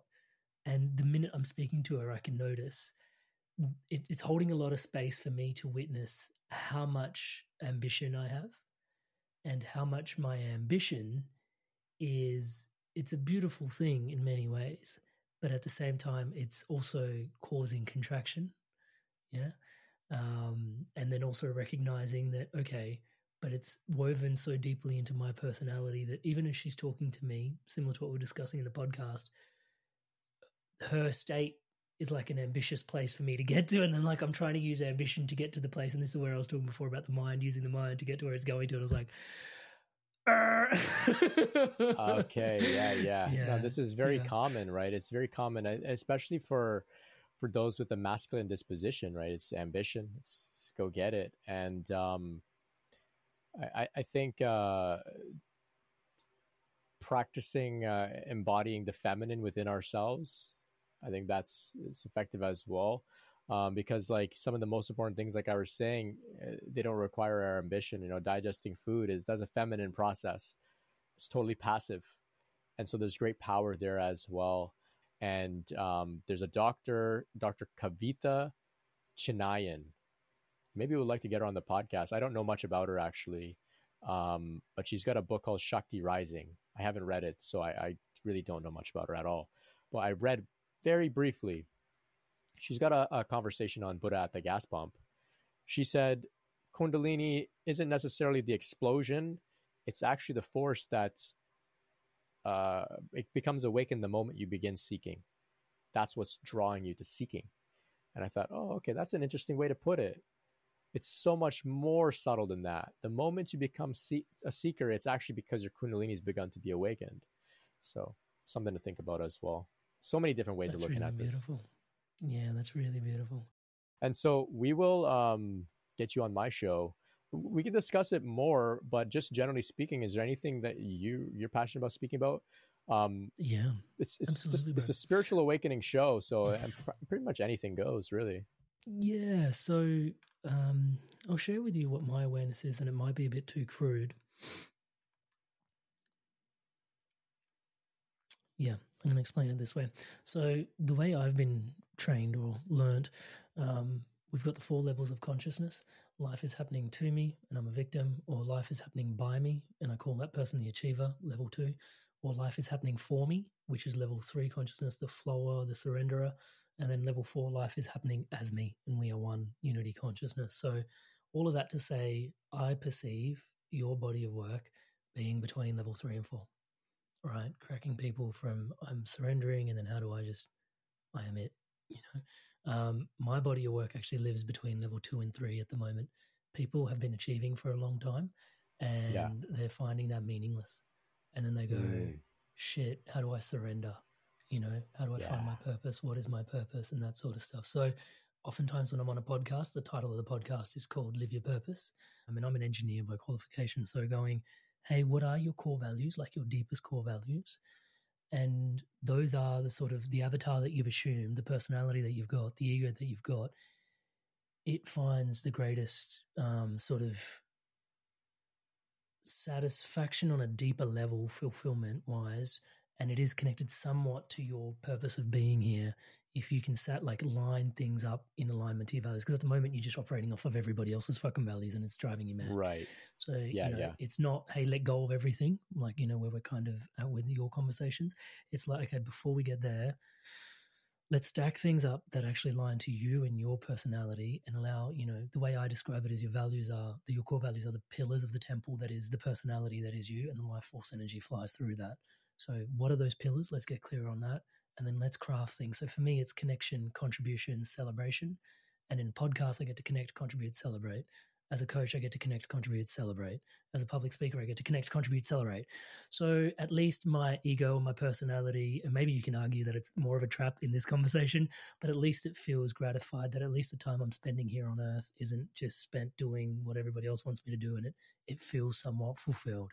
And that's the live your purpose, live spiritually aligned conversation that I love having. Okay. And in around there, Good. I sort of poke people to a sort of lead magnet, which is like, just at least fucking discover your values, please. Like, takes you 20 minutes. Okay, yeah. this is brilliant and very pertinent for my audience, because what happens to people is they go through this very far out awakening and they're like, I don't know what to do now. It's probably top 3 challenges. They're just like, I'm different and my job doesn't work for me anymore, or I had to leave because I was having such an intense awakening process. And now I feel ready to go in the world, but it's like, I don't know what to do. And I often tell them, I often tell them, few of us are meant to maybe be an author about spirituality and write a book or be a YouTuber.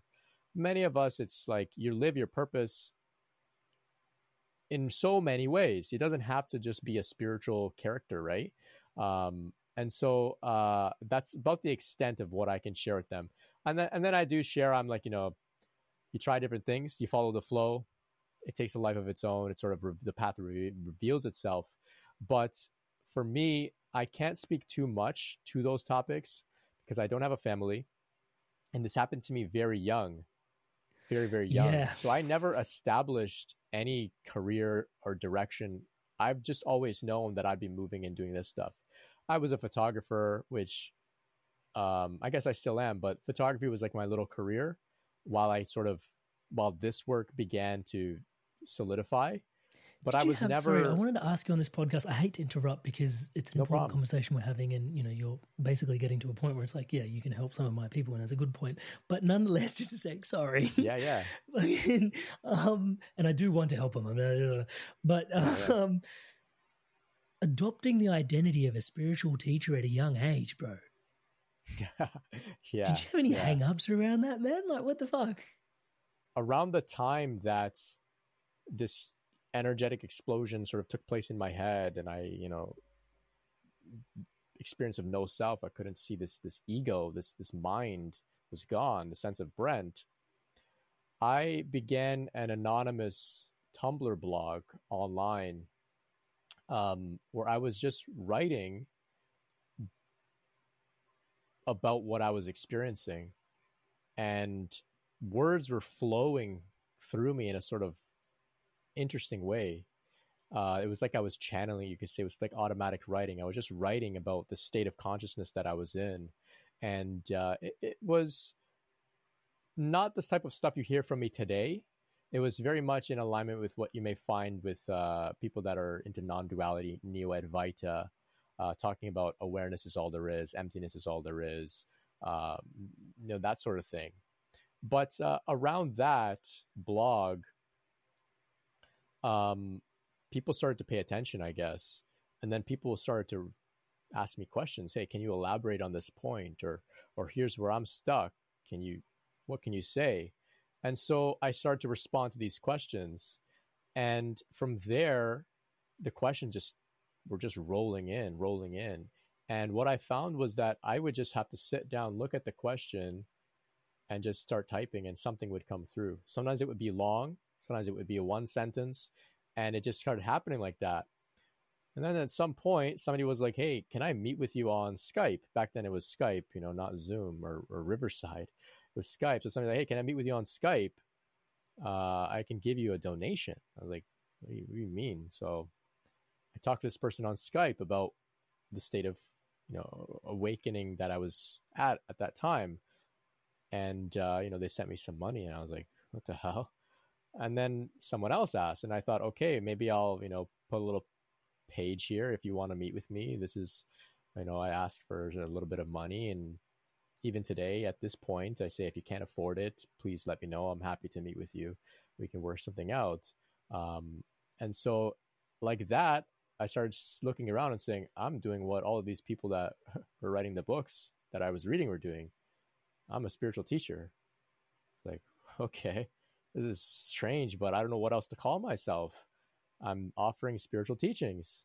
So that's where this idea of like being so young and saying I'm a spiritual teacher came from. It started there. Then later on, I was able to discern between, thanks to Ram Dass, I was able to discern between this idea of guru and spiritual teacher. So Ram Dass says, I'm a teacher, my guru is a guru. Neem Karoli Baba Maharaji, he's a guru. And there's a difference. And he says the difference is the teacher's like, just sharing what they can from where they're at. The guru, they're the full thing, the full complete package. And just them existing is a teaching. So I thought, okay, I'm not a guru, and I'm really not a guru. I'm a teacher because I'm just sharing what I can with other people. And sometimes I connect with people who are perhaps even more advanced than I am on the journey. It's just that maybe I have something to articulate in a way that they haven't heard before or can speak to them. And that's about it. So that's how I sort of came about in this role of spiritual teacher. It also is effective for me in establishing a little bit of boundaries within this work. For a short period, I was trying to just say, hey, we can be friends. And because I didn't want to say I'm a teacher and you're a student. So I was saying, we can just be friends. And then what was happening was people were like, hey, can we talk on the phone? And I'm like, well, I'm kind of busy. And they're like, all right. And then all these people were trying to just, I guess, take up my time. Yeah. And then I was like, okay, I can't be friends with these people that honestly, they're on the internet and that I don't know. So I had to then, reestablish and say, I'm a teacher. These are my boundaries. If you would like to have a conversation with me about what you're going through, I just ask that, you go through the channel that I've created, which is, my meetings with people and whatnot. And so that established some boundaries around that. I would love to be friends with everybody, and it's great when we can do that. But as this work grows, I think boundaries, they're necessary and important. I'm sure you can relate with your coaching as well. I'm sure you've got so much to share with your close circle, and you may come across people that are so awesome, and you're like, man, we could really hit it off. But this is a professional exchange as well. It's a service, and that's just the way our society operates, right? Yeah, it's I do run the risk sometimes of becoming an anti-capitalist, and just how much time is coupled with money. I've got some stuff around there which I have cleared out, but then also I do remember affectionately when I was a vigilante. Yeah, me too. Yeah. I was a punk. I played in a punk band, and our thing was we'll do it all ourselves. We recorded the music ourselves, put the show on in my bandmate's house, printed the CD, did everything ourselves because we just wanted nothing to do with the system. But of course, you look around at the punks now, and eventually they grow up, get a job, and it's just the way the system works. So that's how we have to operate, and even the spiritual teachings, and they operate in the same sort of system, and that's just how it is. Yeah, thank you for sharing that, bro. I think it's no problem, man. I love how organic the process was for you. And I think, I can totally relate with the Inspired Evolution. It's been similar. The first time I got asked to coach, it was just a guest someone on the podcast, not a guest on the show, but one of the audience members was like, will you coach me? And I was like, coach you? What?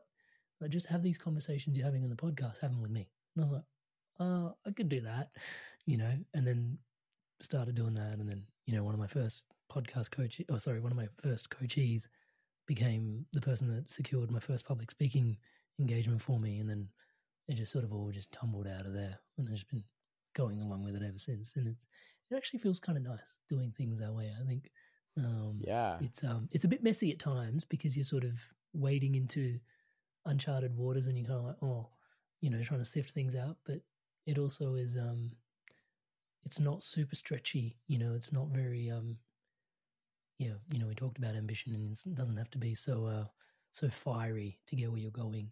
There's a lot of surrender in the process as well, which is actually kind of beautiful. Touch wood. Yeah. And this is a conversation that I would love to have with you on our podcast, the Spiritual Awakening Show, because I think it's this type of coaching that you're offering, the message about coming into alignment with your purpose is very applicable to those on the path. So I look forward to that conversation too. Yeah, dope. Thanks, man. And if there's anything I can do to support people on that path, that's my whole, purpose. So yeah, I appreciate you taking the time to ask me that question, see me, witness me, and see me on my path and see where it all fits in for you as well. So seems like there's a lot of yummy bits to collab on in this space. And so I just anchor that prayer there and allow you to flow back into your day. I'll flow back into mine. But we'll continue to stay in touch for sure. Absolutely. Yeah, man. Thank you so much for your generosity here today. Thank you so much for tuning into this amazing episode of The Inspired Evolution. Without you, the Inspired Evolution Tribe, this podcast would not be what it is today. Thank you so much for your love and your support. Thank you so much for being so inspired to evolve. It's truly inspiring. If you haven't already done so, please subscribe to The Inspired Evolution on YouTube, the home of The Inspired Evolution's video podcast. We release inspiring conversations such as this every week, along with guided meditations and empowering insights, all designed to help you grow and evolve. Honestly, your subscription on YouTube to the channel helps us out a great deal. And one of the other benefits, if you're having any insights or shifts from these episodes that you want to chat about, or if you'd like to leave myself or the guest a message, please do so in the comments on YouTube. I truly look forward to hearing from you. And as always, Tribe, remember to stay inspired and keep evolving.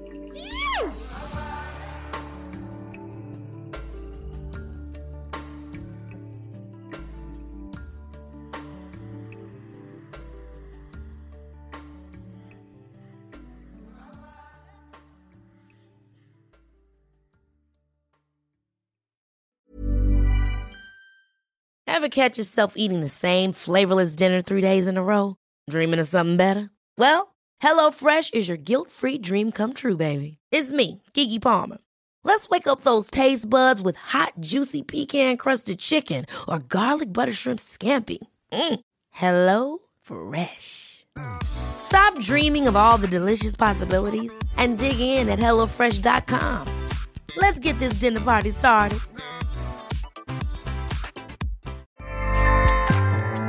Acast powers the world's best podcasts. Here's a show that we recommend.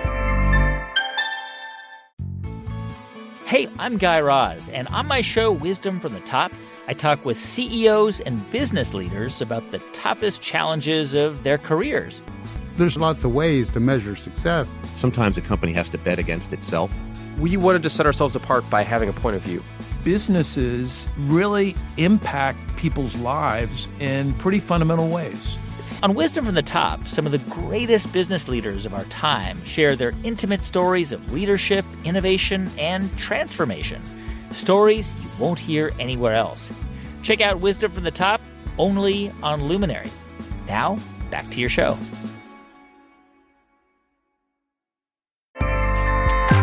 Acast helps creators launch, grow, and monetize their podcasts everywhere.